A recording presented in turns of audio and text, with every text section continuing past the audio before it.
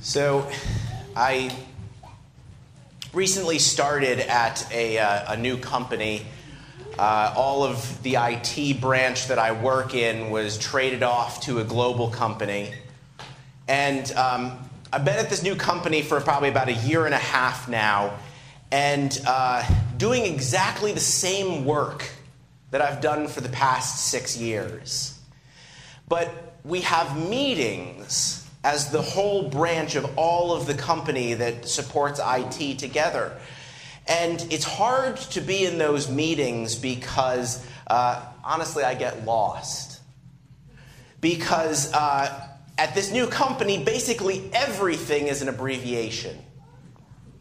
And they assume that everyone knows what they're talking about when they start talking about the COE and the DMJ and the PTT, and they just go on. And I don't know what they're talking about.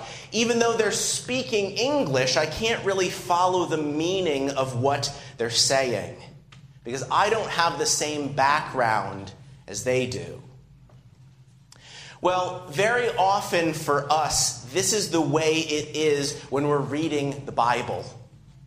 There's so much that we don't know that the people to whom these passages were written were aware of, and the experience, because we're talking about ancient history in another culture on the other side of the globe. And so it's oftentimes hard for us as we approach a passage like this that it's so removed from our experience. There's parts of the Bible that are really easy to relate to when they're speaking about universal experiences of joy or sorrow, love, betrayal, death, or whatever else these things are talking about, where we can connect to a person's experience. But then we come to a passage like Obadiah. I would venture to say that probably Obadiah is no one's favorite book in the Bible here. It's the shortest book in the Old Testament. And we don't really know a whole lot about Obadiah. We're not even completely certain when it was written, other than it is pretty clear that it was after Jerusalem was destroyed. The shortest book in the Old Testament that's never even quoted in the New Testament. And so what can we relate to? Maybe you, like me, when I was originally reading these, when I was younger for the first time, this book, maybe you didn't find anything to relate to. We listen and we say, oh, cool, judgment on Edom. Awesome. But without having an understanding of the significance of what God's saying, we can just read through this book and not find anything to resonate with us. So we need some explanation about the book of Obadiah. But the book of Obadiah is also something that's contained in God's Word. And so even though on the surface it may seem like it is not all that rich, it is God's Word, and therefore it is important for us to wrestle with.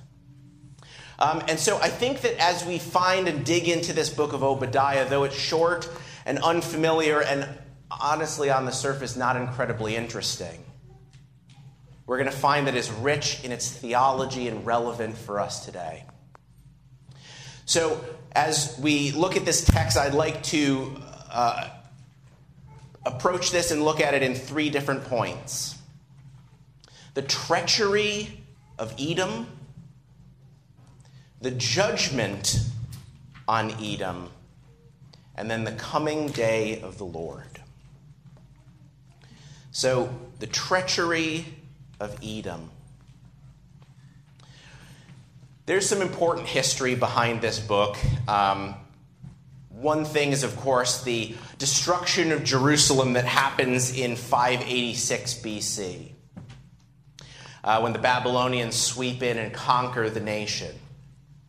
But even more important than that background is the story of 2 twin brothers that we find in the book of Genesis. Jacob and Esau. Esau was also called Israel, and it's after him that the nation of Israel was named. And Esau, his older brother, had a nickname because in Hebrew the word Edom means red. He had red hair, and so people called him Red. And so the nation that comes after him is named after him. What we have is a set of brothers and the nations that they found that are next to one another. If you know the story of Jacob and Esau and Abraham, Isaac, and Jacob and all of his sons, you know that we're talking about a really dysfunctional family. And can't really go into it, the endless drama that you can read about in Genesis 24 through 36. But after these bitter fights where Esau was even ready to kill his brother Jacob, they make peace and they settle close to one another. Jacob and his descendants settle in Canaan, and Esau's descendants settle in an area called Mount Seir, and they live up in the mountains so that they have an eagle-eye view of everything around them, their family and their neighbors. And so there's a bond that exists between Edom and the Israelites. The people who are described in this book, in this passage, are part of a collectivist society. One that recognizes that there is obligation one to another. And they don't think of themselves primarily as autonomous individuals, but first they think of themselves as a part of the whole. When people were thinking about themselves, they would think first of themselves as a member of a family, and then a clan, and then a tribe, and then a whole people group, and so on. The point that I'm making and bringing this out for is that Obadiah, when he is writing this passage, assumes that them being from the same family gives them a bond of kinship that ought to have entailed certain obligations one to another. And so this isn't exactly like our modern context, because we don't have nations right next to us that were settled by our grandfather's brother. But we do understand the idea of allies. We understand that there are certain countries that we are friends with, that we agree that we're not going to attack, that we're not going to undermine. And the point that Obadiah is driving home when speaking about the treachery of Edom is that these two neighboring nations ought to have been allies because they're family. But Edom was not an ally to Judah.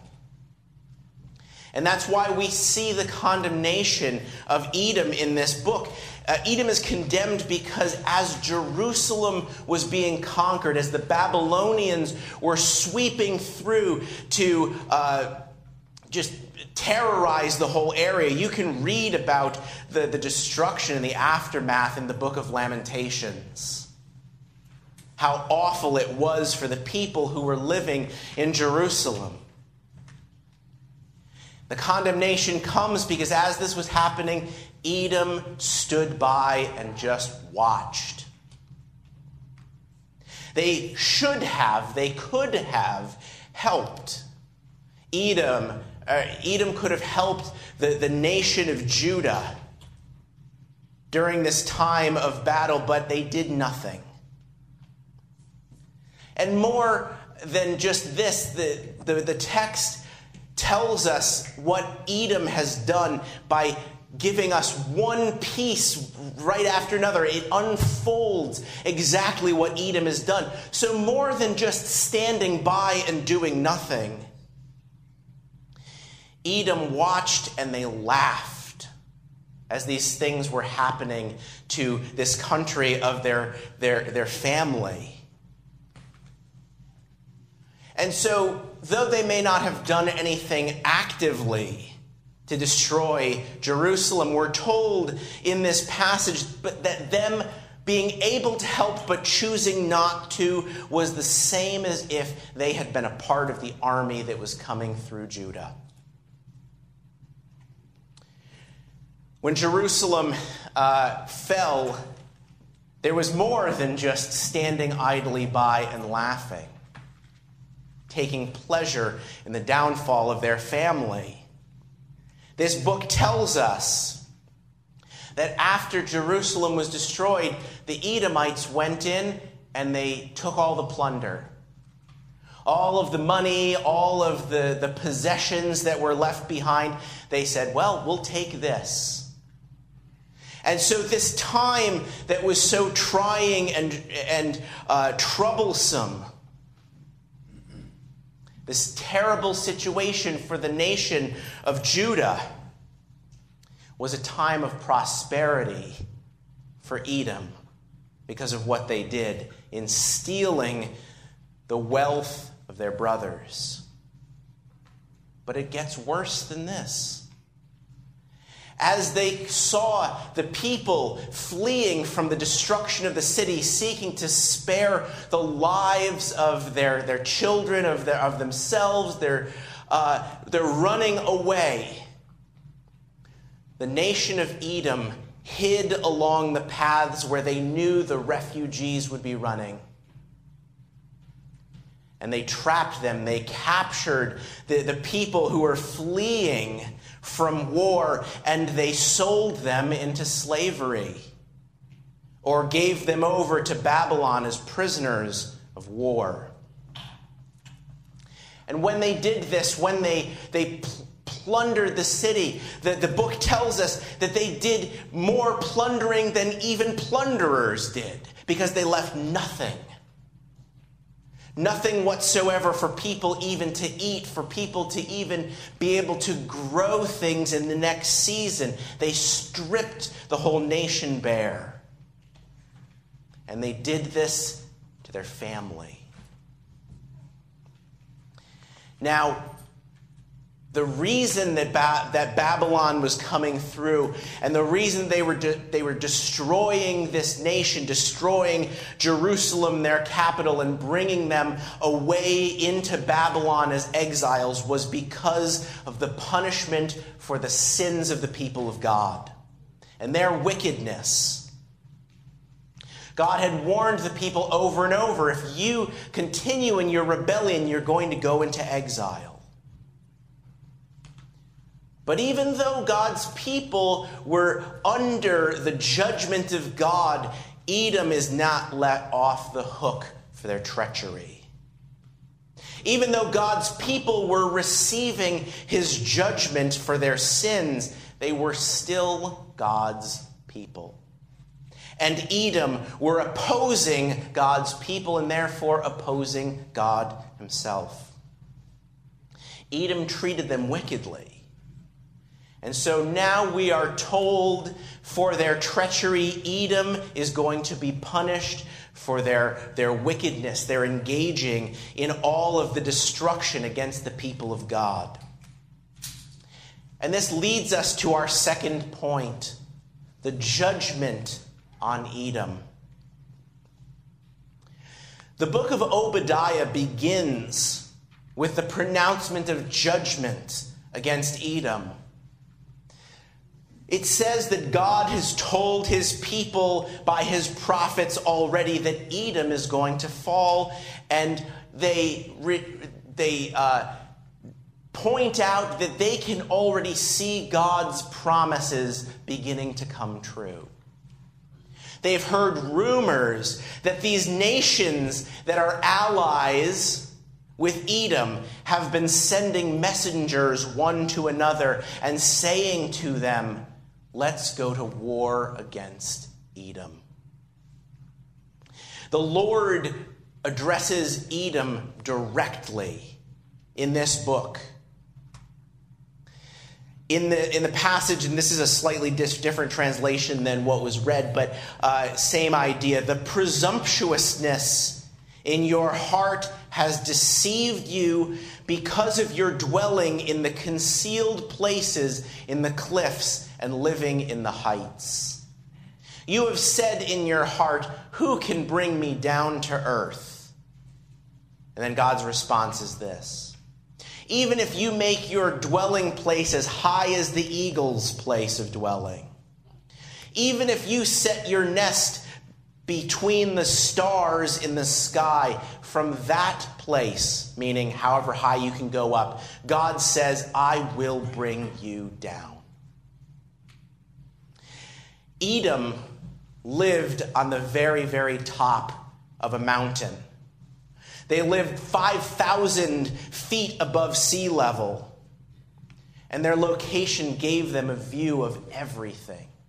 So they could see approaching armies coming from miles away, and they could be prepared. And then these armies would have to make their trek up the mountain. The people would be prepared. And they trusted in their location and their ability to be wise politically, thinking that they would be protected because of their inaccessibility. But all of their geographic and military advantages mean nothing because God plans to bring judgment on Edom for what they've done. God says, because of the violence done to your brother Jacob, shame shall cover you, and you will be cut off forever. God is saying to the people of Edom in this book, you're known for your wisdom in politics and doing treaties. Guess what? That's not going to save you. You're known for the strength of your army, and you've put your trust in that. But guess what? That is not going to save you either. Edom betrayed its ally Judah.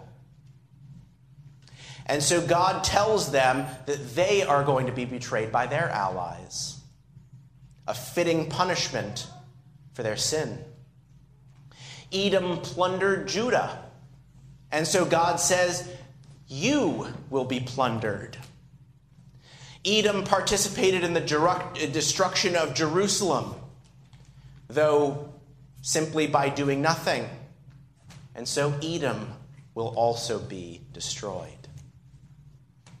And I think this is the place where we can all maybe begin to connect. Though none of us have an emotional attachment to the fall of Edom, we can understand the power of what's being said here and how it applies to all time. We know that with power and authority, so often comes pride and self-confidence. Hubris, we might call it. And this is a general theme in the Bible. God will make the arrogant low.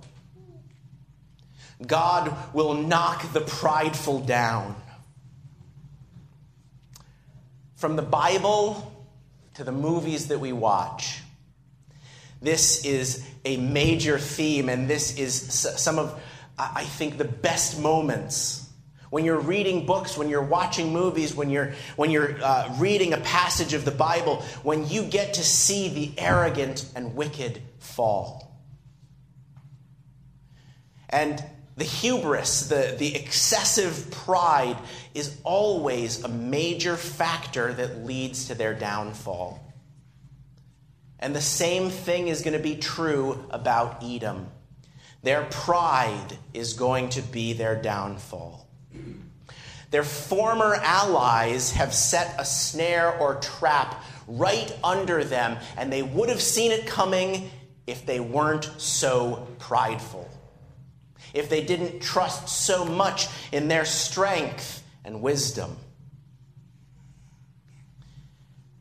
This is pervasive through the Bible. This is pervasive through the stories that we love. Whether you're talking about Haman in the book of Esther being hung on the gallows that he has constructed, or you're talking about Pharaoh who says, I don't know who the Lord is, and learns who the Lord is. The Lord of the Rings, the downfall of Sauron, Shawshank Redemption, the downfall of Warden Norton, Rocky IV, The Goonies. We love these moments when the wicked and prideful villain gets what's coming to them. We love these stories. We seek them out because it speaks to an innate desire within us to see wickedness punished and things set right. That desire that we have, though of course it's been corrupted by sin, is a desire for heaven itself. It's a hunger for the downfall of evil, which can only be achieved by God setting things right. Because of our sinfulness, our sinful nature, this desire, of course, has been corrupted. And as a human race, we have a really great knack for counterfeit things, to put those in the place of what God has. And I think that this is the reason that we have such a special ability to be utopian. To believe that we have the power and the ability to solve all problems if we just do it right. And we haven't figured out yet how to do it right. But maybe if we just enact the right policies or try harder or elect different people, then the future looks bright. But every utopian idea turns out to be a failure because it always involves sinful people. There's no such thing as a perfect society. There's no such thing as a golden age. We may look back and think things were better 50 years ago and that was somehow our golden age. But guess what? People 50 years ago were looking back 50 years before thinking that that was the golden age.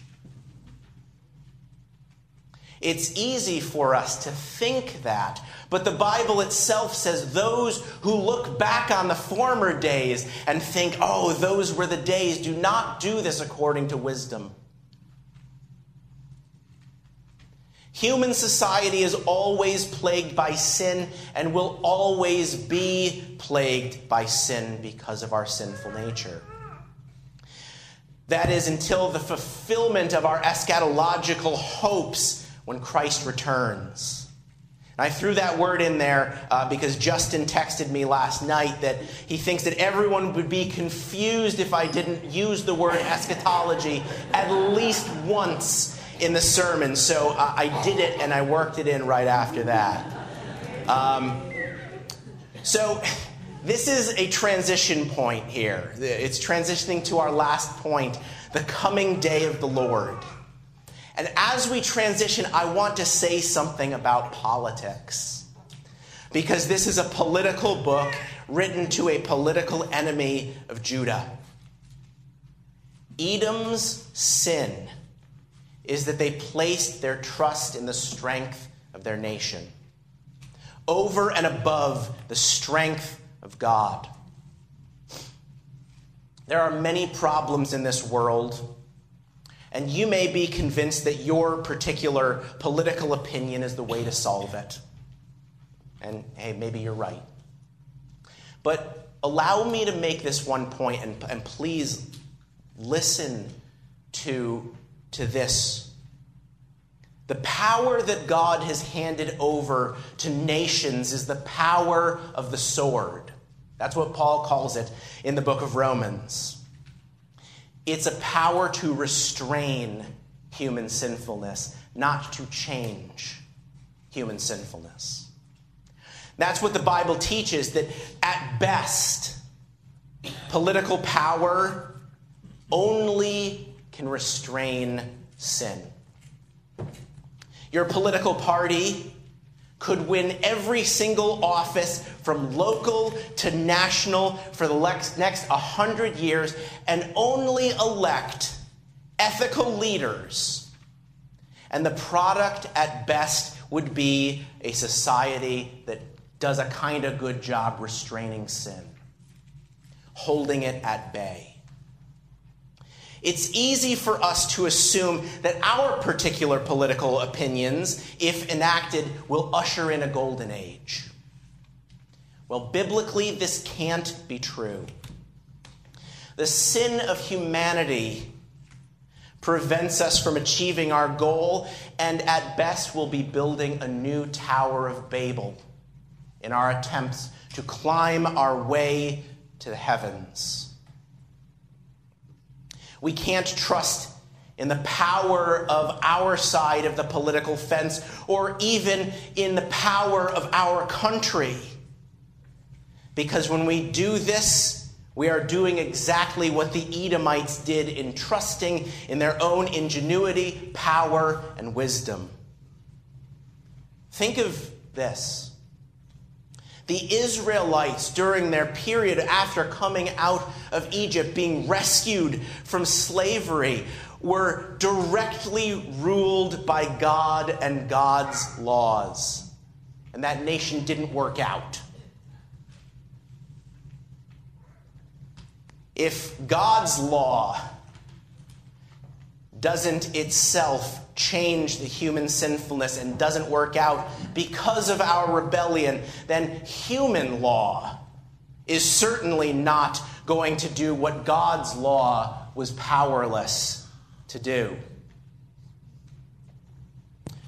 Our hunger for utopia, our hunger for a golden age, is a hunger that only God can fulfill.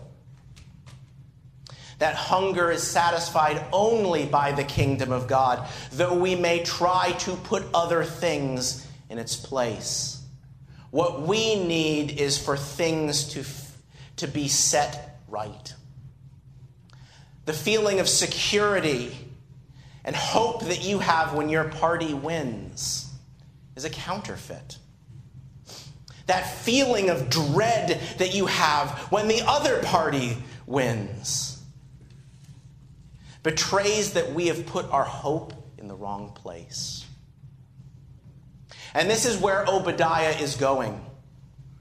His conclusion is that the kingdom of God must come. Not some better version of the kingdom of this world. And this leads to the final point, the coming day of the Lord.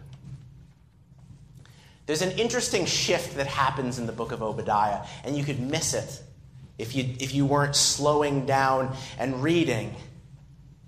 The hubris of Edom is condemned, and the announcement is made that the nation is going to fall because of their wicked deeds, because of her pride. I think we've all heard the popular saying, which is a paraphrase of Proverbs 16:8, pride comes before a fall. We're hearing what God is saying. We're hearing about the downfall of Edom, and so we are rooting for Judah. And what we might expect as the book continues is to hear more about Edom's destruction. How is God going to do it?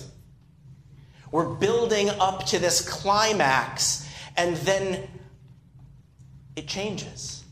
God warned us about Edom and their sin and tells them to stop their wickedness, but then there's this brilliant shift. The warning that God gives through Obadiah is grounded not on the judgment of Edom. And it could have been. Think of the book of Jonah, where that's exactly what happens. The nation of Nineveh is told to repent, or their city is going to be destroyed. And so it could just continue with Edom, Edom, Edom. We've already been told that the destruction of Edom is inevitable. And things have been set in motion to bring this about. But God grounds his call to repentance not in the destruction of Edom so that they might repent. But what does it say? It says, the day of the Lord is near upon all nations. So suddenly we've gone from talking about Edom to all nations. It's not just a call for them to repent, it's a call for you to repent. Judgment on Edom, shifting to the judgment on the nations, happens seamlessly, although it's maybe not as clear in English. Obadiah sees the destruction and God's confrontation of Edom and their fall because of their pride as simply an example of what happens to all prideful nations. All the rest of the nations will fall. This prophecy against Edom is a prophecy against all wicked nations, of which Edom is simply one part. And the seamless transition that happens is because of some Hebrew wordplay. The word Edom is spelled in Hebrew with the same 3 consonants as the word for humanity. There's just some different vowel pointing. And so Adam and Edom are both how they would be pronounced. And so Edom is an example of what happens to all those opposed to God. All Adam will fall the same as Edom.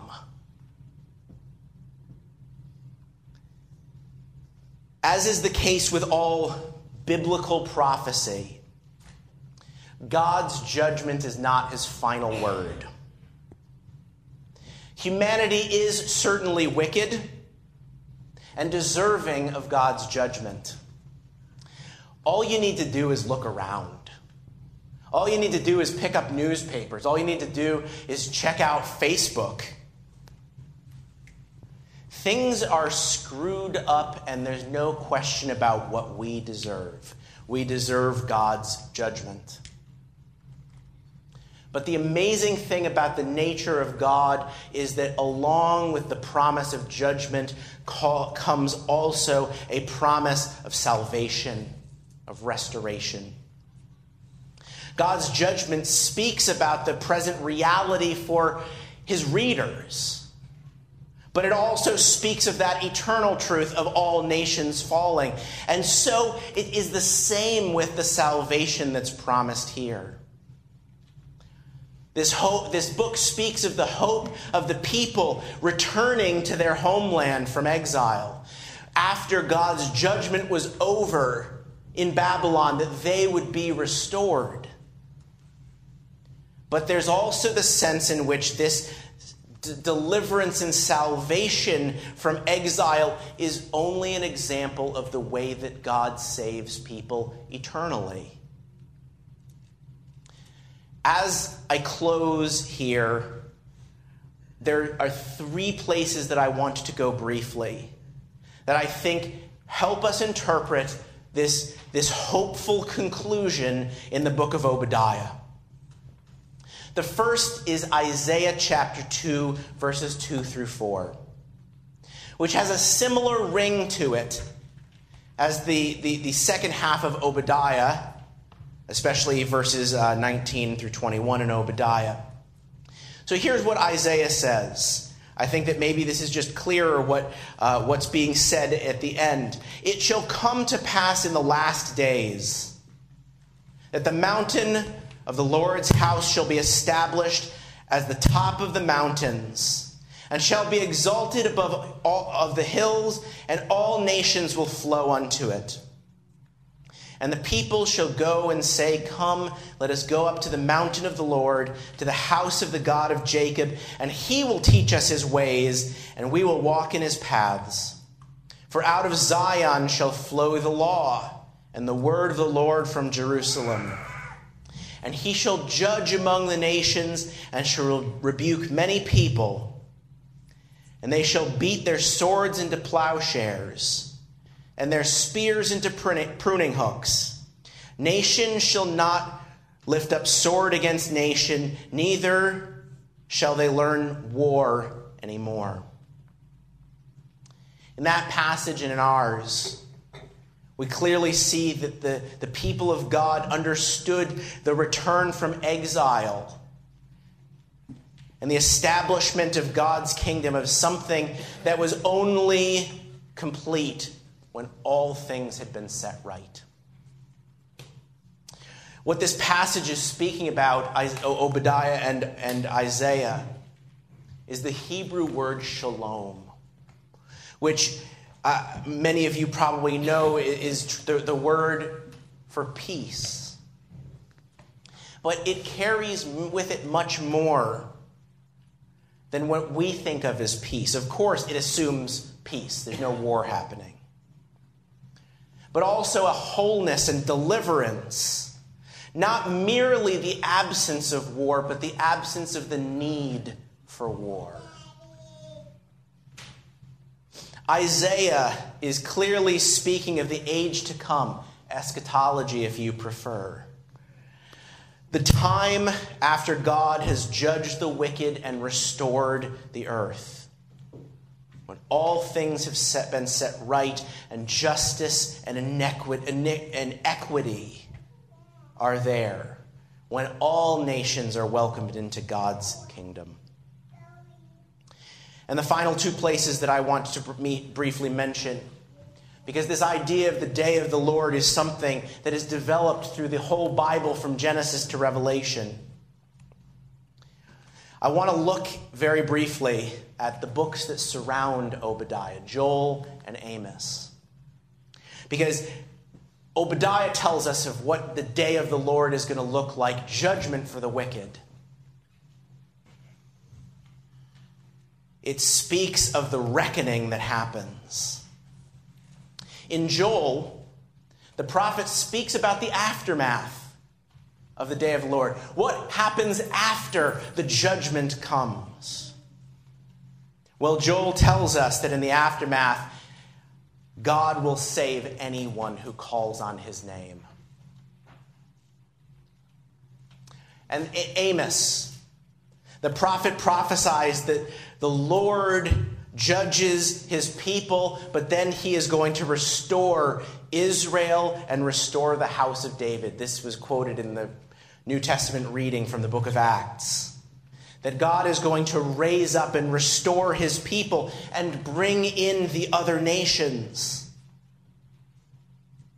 What's amazing about this is that the vision that Amos has of the kingdom of God is that even Edom would be restored.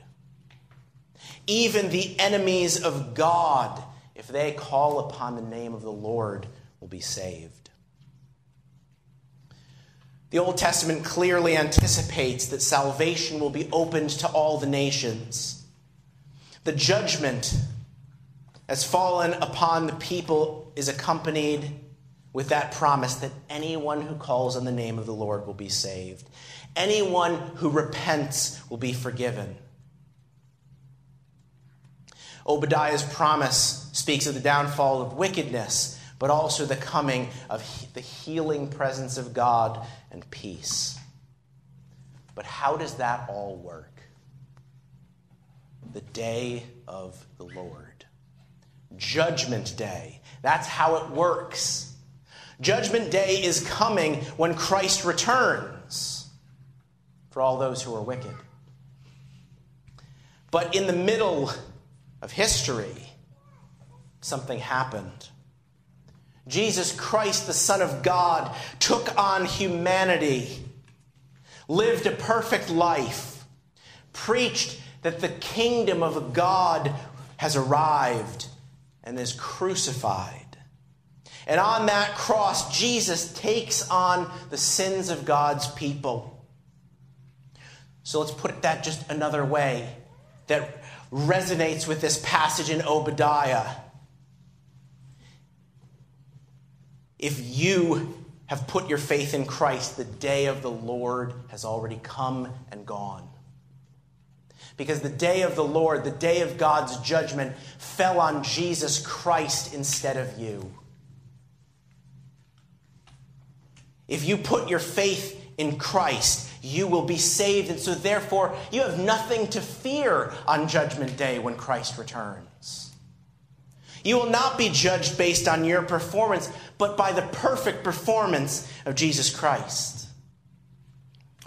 I hope that you have already put your faith in Christ. But if you haven't, I want to invite you to experience an eternal love that's not based on your performance. That you don't have to earn, but that is given freely.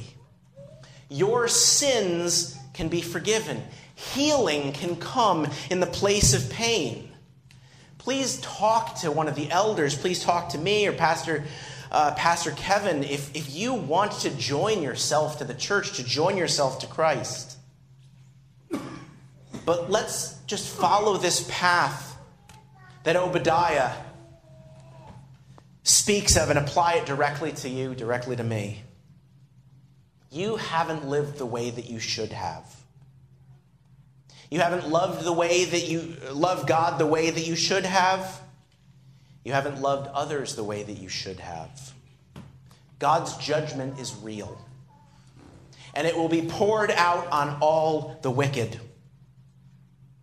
But God has not left you without hope. You can be judged by your performance, and let me tell you that that's not good. For all have sinned and fall short of the glory of God. But instead, you can be judged by the perfect performance of Jesus Christ in your place. Let's pray. Lord, we thank you for the message of hope that we are given from the book of Obadiah. That the judgment will come on the wicked, but that we who are wicked can be saved.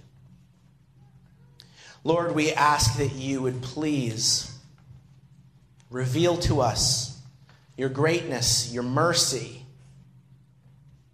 We pray that you would keep us, and that there are those who have not put their faith in Christ, that by your Holy Spirit you would draw them. We thank you for your love and grace and mercy. We pray all of this in Christ's name. Amen. Amen.